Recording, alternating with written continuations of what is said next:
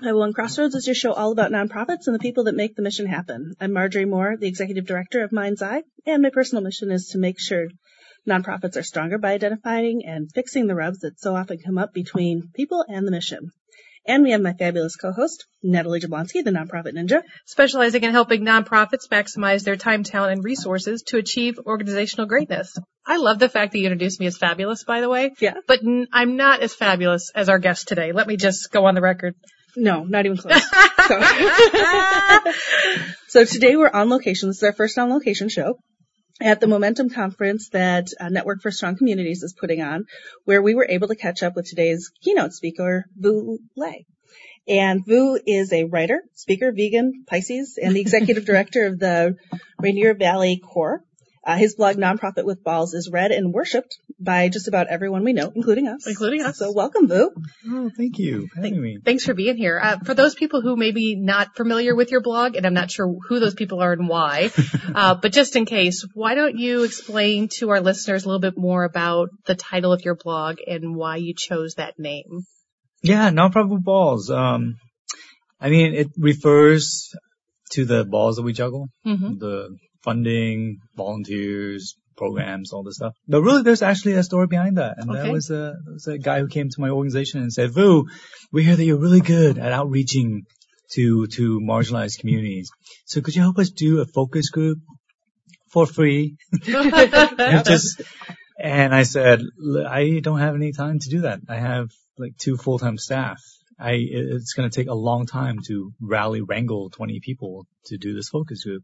If you really believe in this and engaging with communities, then you need to go out there and you need to get funding for this.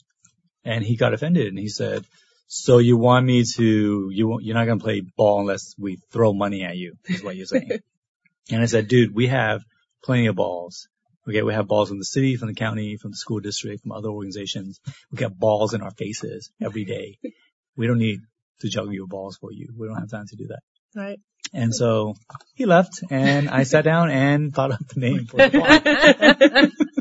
Well, I think what I love about the blog so much is that you have such great topics that are timely and sensitive to nonprofit focus, but yet you say what we all say around the water cooler, but as soon as someone comes in from the board or a volunteer or the public, we get perhaps maybe a little nervous at talking about because there's political sensitivity or you know that it's the truth, but we can't necessarily always speak the truth as bluntly as we'd like to. And you just put it out there, and I appreciate your style of writing so much. Yeah, well, first of all, it's really great that you have a water cooler. Not a lot of nonprofits have water coolers. She's fancy. I highly encourage everyone to get a water cooler. It does a lot for morale. It does. Get a water cooler.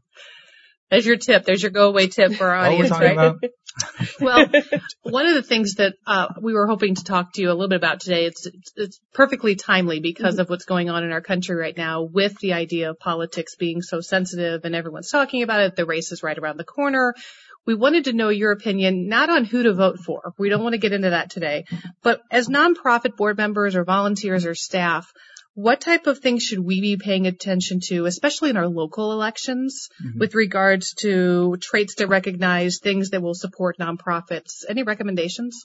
Yeah, I think one, we really have to understand the role of the nonprofit sector in terms of civic engagement. We need to do it. I mean, this is what we do as a sector. Like all the work that we do in terms of helping people with basic needs and everything, I think a lot of it is like gradually allowing them to be able to participate actively in civics. So I know there's a lot of nonprofits who get really fearful about I'm 501c3, I can't be involved with this stuff. That's not true. You can be involved. You can be endorsing candidates and stuff, but you can spend an amount of your time and resources to get people to vote. And I think that we should be, and to inform people about the issues, and we need to do more of that. And then we also need to understand just the barriers that would prevent people from being engaged, whether it's language, whether it is transportation or childcare, or the fact that many people don't understand basic systems. So I think it's really important for nonprofits to understand and to play our role in helping to break down those barriers and to get people to be civically engaged. That's great advice. I agree. I think that both Marjorie and I represent nonprofit organizations in our private life where there are challenges we face, whether they be physical challenges or challenges in understanding and age gaps and such. And so what I'm walking away from this particular episode with you is just, no matter what you do, figure out what your clients need in order to be engaged in the process, and then help them to connect the dots, fill in the gap for them. And that can just be as simple as providing information and resources. Absolutely. Good. So you've written about a lot of topics. Actually went over like half of them today, I think. But you've talked about nonprofit organizations' salaries, Fakequity. Did I pronounce that right? Fakequity. Collective impact, Oxford comma. What gets you most riled up? Well, the Oxford comma thing, that's for sure. Yeah.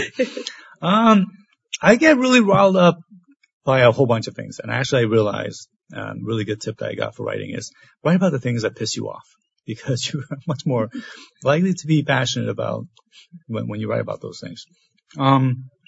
So yeah, I think probably one of the things that I get really riled up about is just how we are treated by society, by for-profits, who tend to, they're great. But oftentimes we do get looked down on, like the little brother of the for-profit sector. That's what they think of us as. And like the whole bizplaining thing, one of my friends calls it bizplaining, which is like mansplaining. But when a business does it, talks down to us as if we didn't know how to run a nonprofit, as if we don't know how to, do all this stuff, which is actually extremely complicated. In many ways, nonprofit work is way more complex than for-profit work. Yeah, I would agree. And people don't appreciate that. Just like I think in some ways we kind of look down, and society tends to look down on people who are low income. And they think, well, these people can't manage their money. Poor people are actually probably the most effective at managing money, because you have to now consider every single expense and everything. When we have more money, sometimes we take it for granted, or we have someone else managing it for us. Right. As long as there's checks in the checkbook, you're good. Right. So I get really tired of people looking down on the nonprofit sector. I think we're awesome. And I also think that we tend to internalize the message. I agree. I think sometimes too, I see nonprofits who want it both ways. They want everyone to take pity on nonprofits. So, look, we don't have resources. We don't have time. We have 20 different hats that we wear. Feel sorry for us. And then, wait. We can do it. We're strong. We're independent. We know what we're doing. And it's like, wait, which message are you sending to the public? Because you can't have it both ways. You can't, you want to, but you really can't. And everyone wants to really back a champion anyway. So if you continue to play the damsel in distress nonprofit role, eventually people are going to get tired of trying to save you. And that's a problem. We do have a lot of these habits that we perpetuate. Like, we don't own how awesome we are, and we communicate this. When someone asks, what do you do? And you're like, well, I work for a small nonprofit. No, you're not. Right. You're like helping kids graduate. You're helping people, find jobs. You're building families. You're all these amazing things that we do. We're not just working for a small nonprofit. Right. Right. And you're right. I completely agree with you, Natalie, that we do tend to fall into this sort of damsel in distress thing. And we need to get and it's not attractive to funders. It's not attractive. And it's not attractive to the society and to community partnerships. And so I don't know why we do it, but I think at some point there's a psychological misnomer that if we act like we need your help, then you're more likely to help us. And in fact, the opposite has been proven to be true. The stronger you are and the more that you can show outcomes and success, the more likely people are to say, I want to be a part of that. So for all you listeners out there who are board members and you're sending that message as ambassadors for your organization, stop immediately. What about, one of the things I wanted to ask you about is, specifically the one piece, marketing platforms. So let's continue this conversation about communication, because I hear people saying nonprofits need to be involved more in social media. No, they need to be away from social media. They need to be engaging at the personal level. You should be sending out personal newsletters. Don't spend your money on newsletters. Those are a waste of time. So there's all these, what are your thoughts about the most effective way to communicate? And also what should we stop doing immediately as nonprofits communication wise? Ooh, this is kind of tricky. I am not a marketing or communication expert at all. And in fact, just a disclaimer, I don't have really a personal Facebook page. I actually do. I just started one this year in order to found Nonprofit Happy Hour. Which we love. Welcome to the Facebook world. Right, but I only have one friend on my personal Facebook. Well, you could like 501 Crossroads. We have a page, and then you'll have two, right? I only want one friend. Oh. It's a co-moderator. You know, I had to give her permission. Right. And I only tweet once a week or so. So Yes. I'm not the person to talk to regarding social media here. What I do recognize though, what I would really encourage people are talking about branding a lot, talking about branding. And again, we get a lot of these messages from the for-profit sector. I wrote a blog post called, branding. The basic of branding is like two things, which is SU and FU, right? Show up and follow up. And we tend to focus on branding as like the marketing aspect, the brochures, the website, and all this stuff, the visual things that people can see. But really, the majority of an organization's brand is the experience that people have with you, Very true. And if they're not having good experience when they drop by your office or when they talk to you on the phone or whatever, you're not someone who's pleasant, and if they don't feel a sense of community from you, then all the shiny websites and tweets and all this stuff is not going to help you in your brand. And I've seen so many nonprofits fall into this trap of like, let's spend a lot of money on our website. But then let's not train our staff on like the values of treating people like human beings, or creating a sense of community around you. So I would really say that the branding that we have in the nonprofit sector is not like the shiny, glossy things. It is like the fact that we do amazing things and we bring in really passionate people who want to build community together. And we need to focus on letting those things shine. So do people feel really good when they come to your meetings? If there's a screaming baby, do they feel like they're an outcast, or is that like part of the brand of the organization because you value like children? Do you have ADA accessibility, for your events and everything? Because that's part of your brand also. How people can access you. So, I don't know. I probably sounded way wiser than I actually am. I don't know what I'm talking about. No, I like that because Marjorie and I often get asked, like, we want to brand ourselves and we want to be out there more and we want to make sure that people are connecting with us, and they ask us for advice, obviously, because of the fact that we've been in nonprofit management so long. And it's very true because what I also hear is the follow-up is, and by the way, we have no money. Yes. And by the way, we have no money, and we'll have to write a grant if we are, and most grants don't want to fund a campaign like that. So how do we do this? So it starts at home. It starts with the basics. So how are you answering your phone? Do you have a standardized message whenever someone calls? What does the voicemail sound like? Does it sound like you're rushed and out of the door? And are you returning voicemails and emails? What is your policy on returning messages? And I won't be returning your voicemail. Oh, fine. So those of you who are leaving messages on Marjorie's phone, now you know why. I don't check voicemail. Voicemail is dead to me. Too much work. I know people who are like that. They say they've never returned voicemail. And so why not just say, hey, you can leave a voicemail, but just heads up, not going to answer it. So press 0 and go and talk to somebody else. Like, why not just Please be wait upfront? for the beep and hang up. Right. That's what all voicemails should say. Because the reality is we just play this game of chasing each other, and it's so frustrating. Marjorie loves that game, don't you? I do love the chasing people. So I've been a fan of yours since like the Blue Avocado days, which is a while ago now, I guess. Yeah. So what inspired you to start the blog and ED Happy Hours in general? Yeah. I think, well, first of all, a funder, Social Venture Partners in Seattle, asked me to write a blog from a grantee's perspective. And they're really nice, but also they're a funder. And you can't really say no. Right, yeah, right. I said, okay. Well, you can, but it's going to be a career-limiting move for your funding responsibilities, exactly. right? Power dynamics and all this stuff. That's right. But I really wanted to focus on the humor in the sector. So much of the work that we do is so serious. And I think we forget that there's just amazing people in the sector who are hilarious and who are very talented. And in many ways, they have so many artistic talents and all this stuff, but we don't really see that because we're so focused on just doing the work.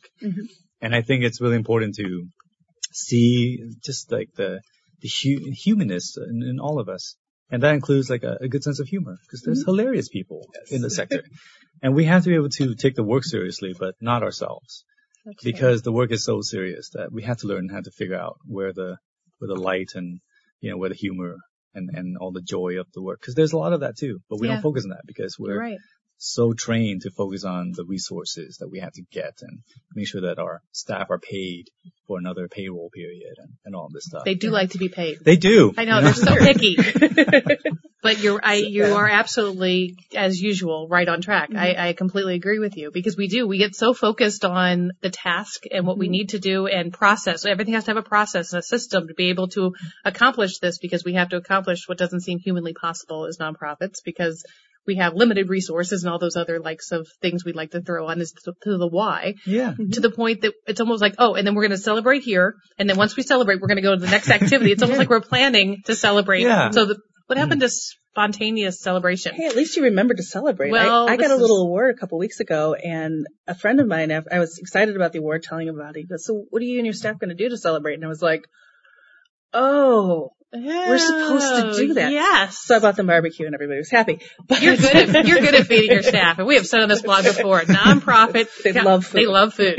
So if you feed them, we're little things make us happy. Food right? is important. Food and paychecks. Boom. That's really all we need. And it's really irritating when some, especially government funders, will not pay for food. Yeah. That is culturally incompetent. I'm going to write a blog post on this. Please do. Yes. Please do. And anybody any funder or board member that's asked a staff member to go and meet them for a meal, coffee, lunch, whatever, it would not kill you to comp us and to say, here, let me pick up your lunch. Because odds are either we're having to pay for it ourselves or the organization is somehow now paying for that so that you can have your lunch and meet with us to help us be able to raise more money. That seems a little counterproductive. So I'm very lucky. I often get treated by my board and say, let's go out to lunch. I'll take you out to lunch and we'll talk about it. So, I think that's always a special treat as well, that we forget about the little things. Those are celebratory things as well. Like when you get lunch. Woohoo! Yeah. Like someone pay for your parking. Oh my gosh. Yes. That's amazing. I do a lot of speeches on behalf of our local United Way, and man, when the company pays for my parking, it's like, wow. We get so excited. Or we come back from a conference or a meeting and there were little gifts going away. Maybe they were a simple Bic pen and a pad of paper. We come back and we're like, look what we got. We have an extra pen. And I got a tape measure from this conference. Oh, what are you going to measure first? My tiny office. Because we can't afford a bigger one. But we do such good things. Oh my gosh, this has been fantastic. What else? What do you think about the St. Louis metropolitan area? Because I love St. Louis. I went to WashU. Oh. I went to Washington University for college and for grad school. Excellent. So it's nice to be back. Good. Advice for students who might be listening and wanting to get into the nonprofit sector? I realized after coming back that I don't really know much about St. Louis because I was in this, I think we call it the WashU bubble. Yes. And I guess it's kind of true. At least when I was there, like everything was self-contained. We just stayed there and we interacted with all the other students and we had all of our food and everything taken care of. Right. And we had a shuttle that shuttled us from one place to another and to the movie theater and stuff. We didn't really have to interact with anyone. I think a lot of colleges think they're helping students by doing that, by providing like an all-inclusive period of time, but you miss the interaction. You do. You don't get to see like all the cool stuff and all the people who are out there doing amazing things.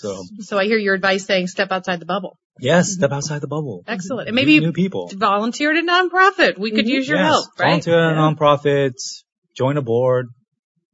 That's a good point. We have talked so many times about board members and how we always say as board members, we want younger members, and then someone will come on and we don't invite them or engage them or ask them what they'd like to do. And we're like, well, they're too young to understand or they don't get it. They're those millennial people.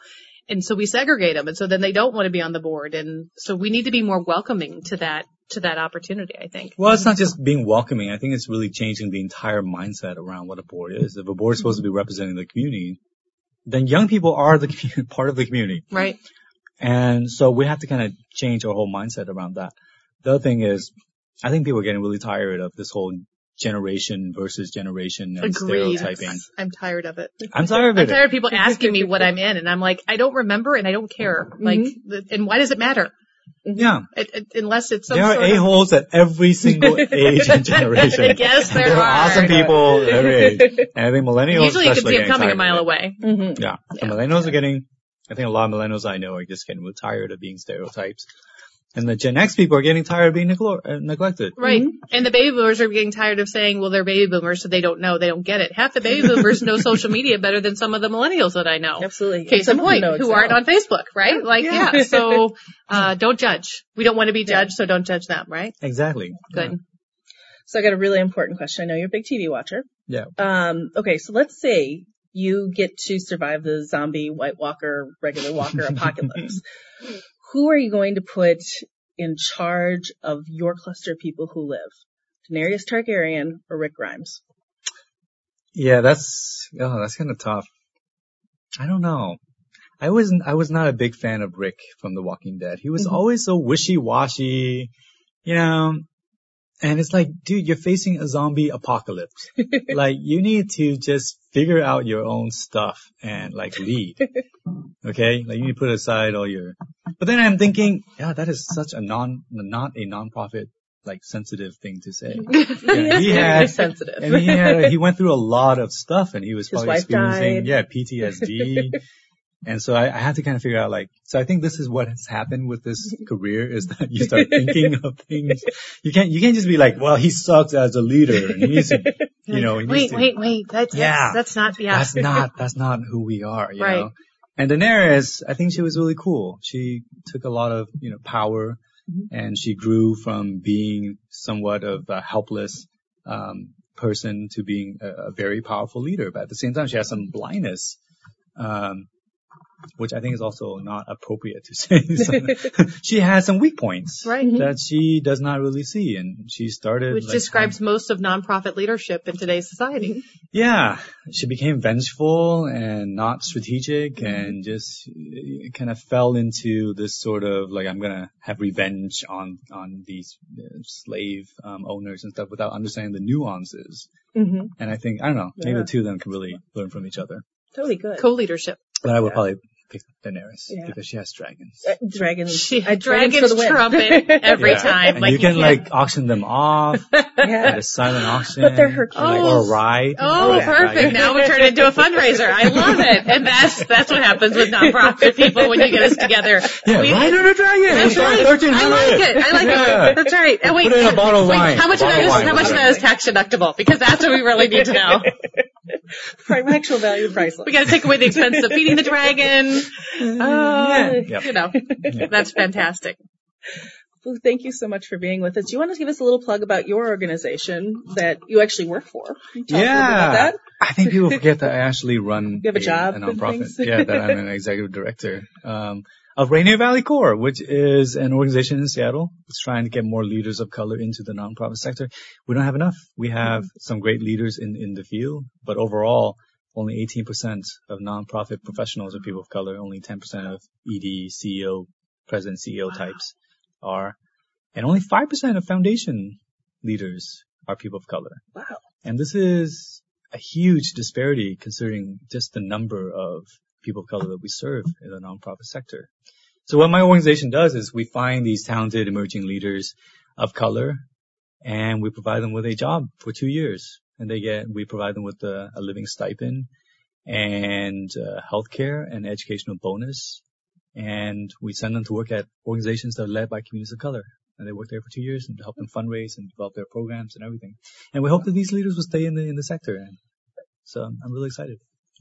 That's very cool. Someone once helped all of us and all of our listeners out there. You can think of someone who helped you. And so giving someone a chance to get that extra help.